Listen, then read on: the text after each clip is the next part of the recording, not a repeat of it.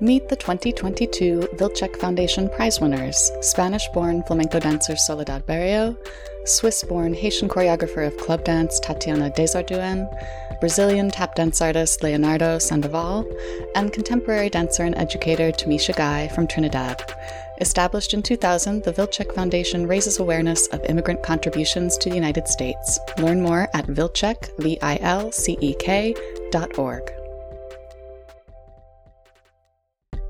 The Ruth Page School of Dance at the Ruth Page Center for the Arts provides the highest level of training to young dancers and professionals. Audition now for the school's International Dance Experience, a 4-week summer intensive featuring teaching artists from all over the world. For more information, visit ruthpage.org.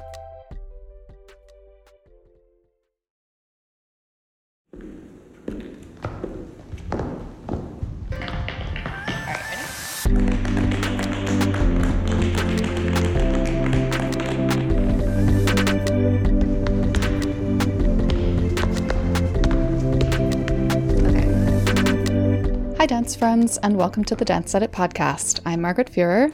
And I'm Amy Brandt.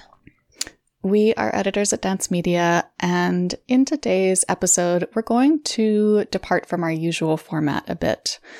We wanted to devote some significant time to a discussion of, first of all, how the dance world is responding to the Russian invasion of Ukraine, because the cultural response to this crisis has been huge and swift, and since ballet is one of Russia's chief cultural exports, a lot of it has involved the dance world. And then we want to have a broader conversation about a perennial question that this moment has brought to the fore again, which is, what is the artist's responsibility during a time of political crisis? So the way this episode is going to go is we'll begin with a regular headline rundown of non-Ukraine related dance news, just to make sure we address other noteworthy stories from the past week.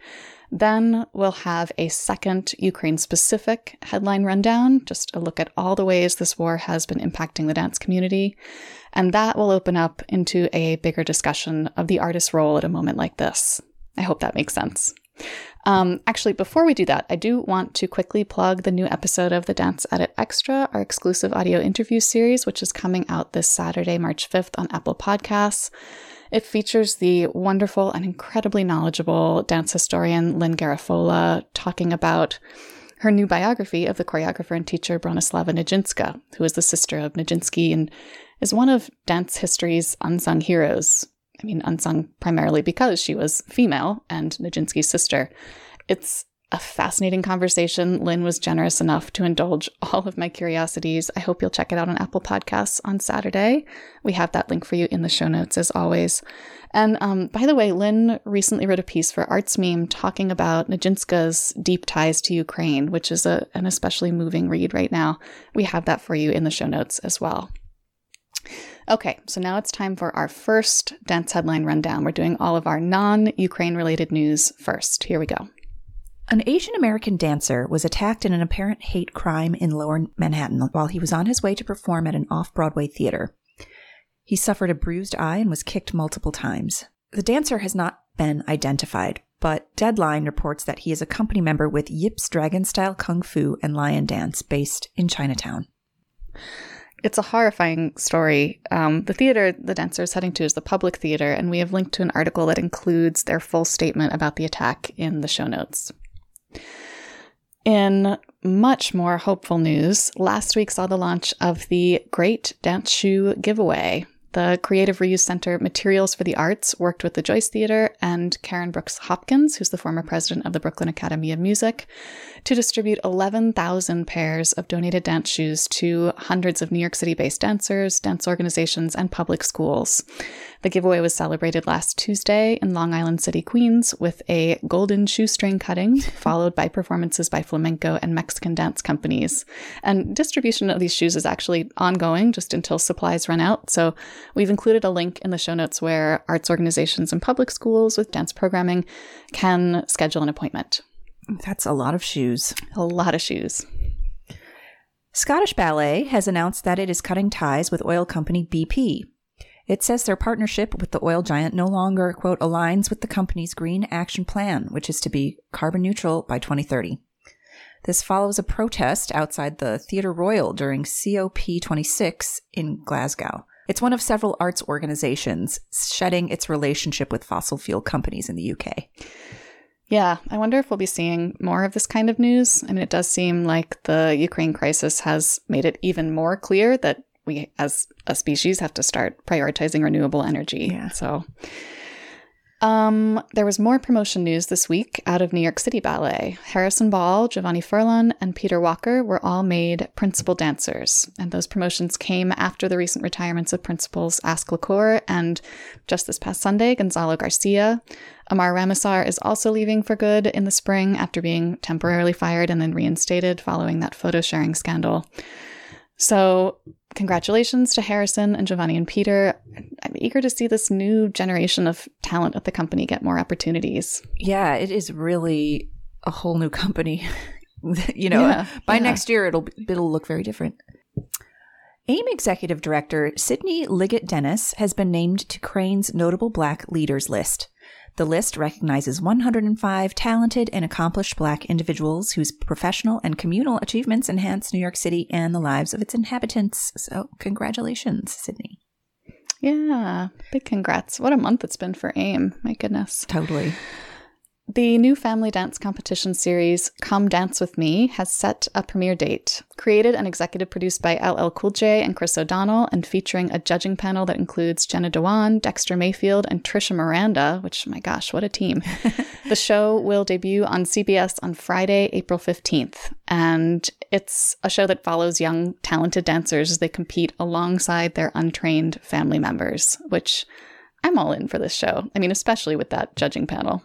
I feel like this is something that started during the pandemic. Like, I feel like I saw so many TikTok videos of, kids and their families putting on amateur dance hour and stuff like that. Anyway. Yeah. The 15-year-old on TikTok discovering that whenever they put their mom in the video went viral. Yeah. I'd be excited to see it. The Brooklyn Academy of Music has announced its spring season. The lineup, which is quite international in scope, includes Brazilian dance group Suave, which will perform Kriya in March, the American premiere of German choreographer Sasha Waltz's In C in April, the annual Dance Africa Festival in May, and English National Ballet in Akram Khan's Giselle in June. Quite a lineup. I feel like I'm the last dance writer alive who has yet to see Akram Khan's Giselle, so I'm very curious to finally get to see that. The Dancing Grannies, the senior dance group that suffered 4 casualties during the tragic attack on a holiday parade in Waukesha, Wisconsin last year, is preparing to make a comeback. The group, which has welcomed nearly 20 new grannies in training, will dance in the Milwaukee St. Patrick's Day Parade. And the grannies did walk in the Franklin Christmas Parade to honor those they had lost, but the St. Patrick's Day event will be their first performance since the Waukesha attack. It sounds like their St. Patrick's Day routines were actually choreographed by Virginia Sorensen, the group's founder, who died at Waukesha. So it'll be an especially poignant moment. Yeah, that's so sad. But I'm glad that they're coming back. Yeah. Longtime San Francisco Ballet principal Sarah Van Patten has announced she will be retiring from the company in April after 20 seasons. She will focus on her family and also pursue leadership opportunities in the arts. Sarah is the founder and artistic director of Tahoe Dance Camp, a nonprofit that she created during the COVID-19 pandemic. Yet another ballerina retirement, yet another roster change as SFB says goodbye to one director and hello to a new one. Right. End of an era. I know. Speaking of end of an era, friends of Clement Crisp, the dance critic who wrote for the Financial Times for more than 60 years, are reporting that he has died. Crisp was unabashedly irreverent to the end. That's a huge loss. Rounding out this first headline rundown is the news that the 2022 Dance Teacher Award nominations are now open. If you know an outstanding educator who deserves recognition, head to dance-teacher.com by March 31st to submit your nomination. We have that direct link in the show notes for you too. Okay, so now we're going to move on to our second headline rundown. This one is for all of the dance news stories that are related to the Ukraine crisis. First up, former Paris Opera Ballet Étoile, Laurent Hilar, has resigned from his post as artistic director of Moscow's Stanislavski Ballet in response to the Russian invasion of Ukraine. He took the position 5 years ago, but told the AFP that, quote, "I am departing with a heavy heart, but the context no longer allows me to work with peace of mind," unquote. That's major. Choreographer Alexei Ratmansky left Moscow and the ballet he was in the process of creating for the Bolshoi Ballet last week after Russia commenced its invasion of Ukraine. The ballet was supposed to have its premiere on March 30th, but has been postponed indefinitely. Ratmansky is, of course, a former artistic director of the Bolshoi Ballet, but he grew up in Kiev and danced there early in his career. Much of his family still lives there. He told the New York Times that he doubts he will return to Moscow while Putin remains president. Ratmansky has also been reposting many dance artists' statements of support for Ukraine to his Facebook page. Mm-hmm. Yeah, I was recently at a Miami City Ballet performance on Saturday night, actually, down in Fort Lauderdale, and the artistic director, Lourdes Lopez, came out and asked for a moment of silence for his family because it was his production of Swan Lake that they were putting on. Yeah. New York's Metropolitan Opera House has announced that it is cutting ties with pro-Putin artists, according to the New York Times. The Met has a long-standing relationship with the Bolshoi Theater in Moscow, so this would definitely affect that. Yeah. Several British venues have also canceled upcoming performances by Russian dance companies. The Royal Opera House called off a planned summer residency by the Bolshoi Ballet. Dublin's Helix Theatre canceled a Swan Lake performance by the Royal Moscow Ballet. And the Northampton Theatre canceled performances by the Russian State Ballet of Siberia. I mean, we also talked last week about the Kennedy Center's cancellation of its upcoming Mariinsky Ballet engagement, which was attributed to, quote, multiple factors, principally the ongoing global COVID-19 pandemic-related conditions. The other factors do seem a lot clearer now. Yeah. Fathom Events, which screens Bolshoi Ballet in cinema throughout the U.S., announced that it has canceled upcoming screenings of Swan Lake and The Pharaoh's Daughter in response to the invasion. So, cancellations all around. Yeah. Maxim Shmerkovsky, a ballroom dancer who is one of the veteran pros on Dancing with the Stars, documented his 5-day odyssey to escape his native Ukraine for his millions of followers on Instagram. Shmerkovsky is now an American citizen, but he had been in Kiev working on the reality competition series World of Dance UA. And over the past week, his near-daily dispatches depicted a harrowing journey. He noted that he had witnessed Russian attacks on civilians. Thankfully, he's now safely in Warsaw, but we've included a link to the Washington Post coverage of that story. Many dancers with ties to Russia are coming out against the invasion. If you see, Alexei Ratmansky's Facebook feed, or also Alistair Macaulay, the former New York Times arts critic, you can see a lot of these. But Natalia Osipova, Mariinsky principal Vladimir Shklerov, Baryshnikov, Boston Ballet principal Viktorina Kaptinova, Nina Aniashvili, who danced for the Bolshoi for years and is now the artistic director of the State Ballet of Georgia. The Royal Ballet's Vadim Muntagirov dedicated his performance in Swan Lake this week to the Ukrainian people as well, and made a statement on his Instagram stories. Diana Vishneva made a statement. It's been interesting to see who's come forward. Yeah. So opening the discussion out a little bit now, I mean, as you just heard, many dancers have been speaking out against the invasion. Some artists have also remained silent. And so we wanted to talk about what is expected of dance world stars in times like these, especially those stars who do have ties to Russia or Ukraine and so might be considered more directly related to this conflict. Because it's true that culture has immense power. The words of cultural luminaries can have a profound impact. And we've become used to hearing from a lot of these big dance names regularly thanks to social media. But some artists usually try to remain outside of politics. And it's also true that this is a scenario in which speaking out might have severe repercussions for artists with family members or friends who are still living in Russia. So what is the artist's responsibility at this kind of juncture? It's such a complicated question. I know. And it's been really, you look at the Instagram profiles of some dancers in Russia who are very well-known, very famous pop culture celebrity.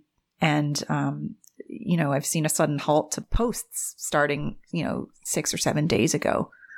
which makes you wonder. It's unusual. Mm-hmm. And what does that mean? And what pressures are they facing? Yeah. Mm-hmm. I mean, it does seem that many of the celebrities we've been hearing from, the ballet world celebrities in particular, are dancers who either are Russian or have danced in Russia, but are now performing elsewhere. They have sort of an international presence. They're not currently in the country. They have more freedom maybe to speak out. And I'm so grateful to them for doing that. I do think that it has a huge, huge impact on this community. I think there's also this sense that, yes, art has real power, dance has real power, but there's also a feeling of hopelessness because expressing solidarity with Ukraine, beyond doing that, what can a dancer do? Like, when do you hit the limitations of art's abilities? That's a really difficult thing to reckon with. There's an article in the Philadelphia Inquirer this week that interviews two dancers at the Philadelphia Ballet, Oksana Maslova and Alexei Babayov. And Oksana is Ukrainian, Alexei is Russian. They're close friends, their families are friends. And she talks about that, about, you know, art can only go so far. It's not going to save a missile crashing into the building of where my family lives, you know. I just want to read that quote because it absolutely gutted me. Mm-hmm. She said, "The art can help people to be more kind, more thoughtful. The art could change the way you act as a person, but the art cannot save my mom from the bomb that is falling right now. I was thinking, how can I help? I cannot. The art cannot help in this way now." It makes you want to weep. It does. And I know we're talking a lot about Russian dancers, but I think, you know, there are a lot of Ukrainian dancers, I think we should acknowledge, who are tirelessly putting out information, because there's a lot of misinformation, I hear, happening, you know, as well about this war. English National Ballet's Katya Kunikova, I've been following her. She's Ukrainian, and she's been posting a lot of, you know, information, news clips, where to donate, organizations. The company was in Chicago last weekend on tour, and, you know, she posted pictures from a demonstration in Chicago's Ukrainian village, protesting the war. And it's so, you know,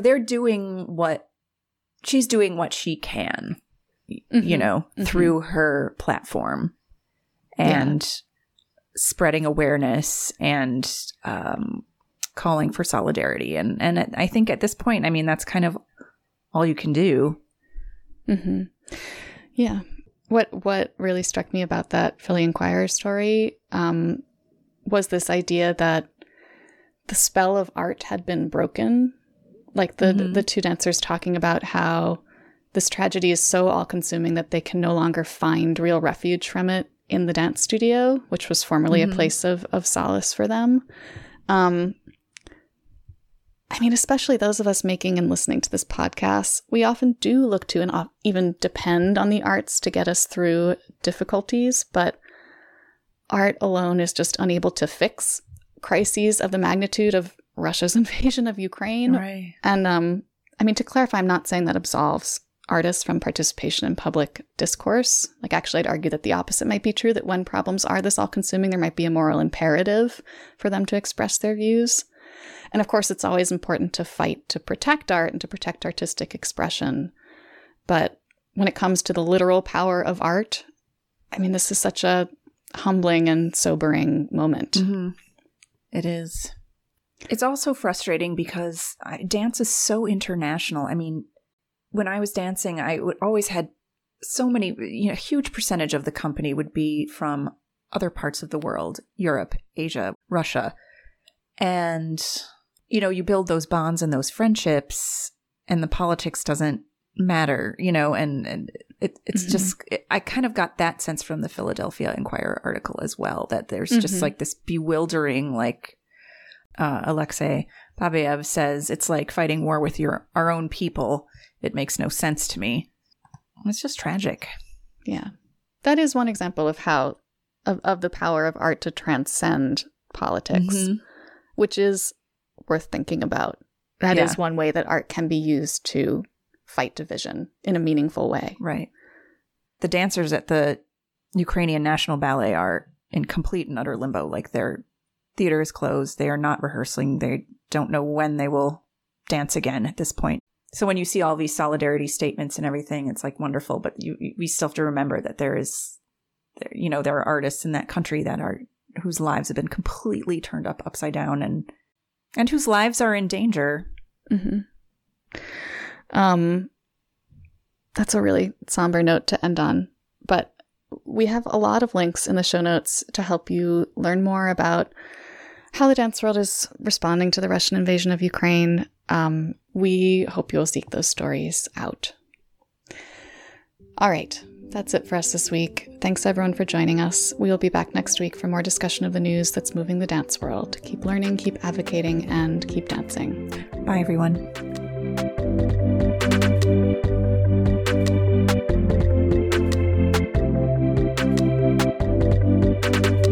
The Dance Edit podcast is a product of Dance Media, publisher of Dance Magazine, Dance Spirit, Point, Dance Teacher, Dance Business Weekly, and the Dance Edit newsletter. Our hosts are Amy Brandt, Courtney Escoyne, Margaret Fuhrer, and Lydia Murray. Our music is by Celestine, with special thanks to Broadway Dance Center for helping us record those footfall sounds. Find out more about the Dance Edit and subscribe to our daily newsletter at thedanceedit.com.